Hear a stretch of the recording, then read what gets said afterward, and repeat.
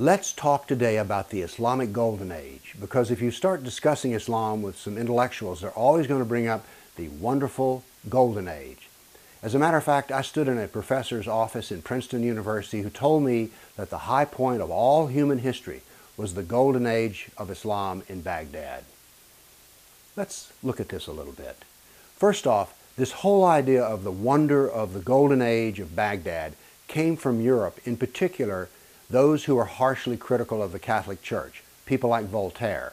So by building Islam up, they could then point to the Dark Ages and the Catholic Church and say, see, that is so terrible. Look, this is just wonderful. So that's the contrast they wanted to do there in an attack on the Catholic Church. Now there's another reason that we hear about the Golden Age, and that's because when we look around us, what do we see that comes out of Islam that is wonderful? Like, what wonderful novel have you read by a Muslim?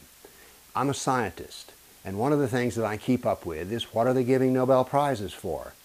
They do not give Nobel Prizes to Muslim scientists working in Muslim lands. There's been a handful who've won Nobel Prizes for science, but they were working with kafirs, unbelievers, and in a kafir land.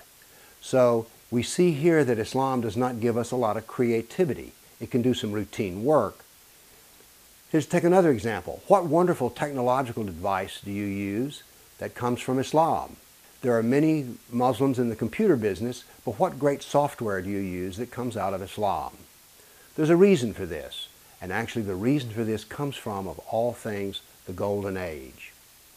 But before I get into the Golden Age, I want to show you what else was going on during this wonderful time of human history, which was that Islam was constantly attacking Europe. I prepared a dynamic battle map, which I want to show you here. And what you'll see is battles occurring, and you'll see that there's an unfolding history here. The white dots are the battles happening in the current 20-year period. So we're going to show you how Islam was harming Kafirs from the period of 750 AD to 1260 AD, which was what the time of the Golden Age was. So here we go. Our first 20-year period. Now then you see another 20-year period. Notice that Islam is projecting force from Baghdad in Iraq across the Mediterranean. And notice how many battles there are. By the way, many of these battles culminate in the taking of slaves. A not largely known fact is that Muslims captured over 1 million Europeans to bring them into the slave quarters of Islam. Notice that Spain is continually being hammered. And all of this is happening during the Golden Age of Islam. You see, one of the reasons that there was a Golden Age was that Islam was conquering a lot of territory, and they could bring intellectuals from all different cultures together, so that there was some good things that happened when these different cultures were brought together by force, as it were, in Iraq. So these are the wars that Islam was fighting during the Golden Age. Now my question for you is, why are all those battles so golden? Let's take it another aspect of what was supposed to be so good about the Golden Age, which was they preserved all the Greek and Roman material. They did not preserve it all. They only preserved certain parts of it, which was useful for themselves. They didn't save any of the literature or the art. And as a matter of fact, they destroyed 90% of what they found. Why is it that saving 10% of the intellectual treasure of the classical period is called a Golden Age? What are we to call the Greeks and Romans who had 100% of it? Why aren't they referred to as a Golden Age? Now, by the way, the rest of the doctrine found from the Greeks and the Romans was in the Byzantine Empire, and it finally really got to Europe when, why? Well, the Muslims crushed Constantinople and the scholars had to flee.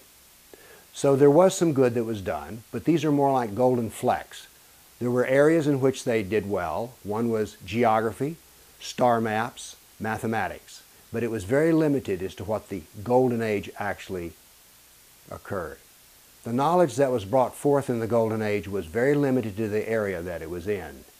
By the way, one of the things that came out of the Golden Age was the philosophy is there is no cause and effect, and there are no natural laws.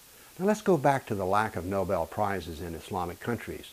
Do you think that saying there's no natural laws and there's no cause and effect would make a good scientist?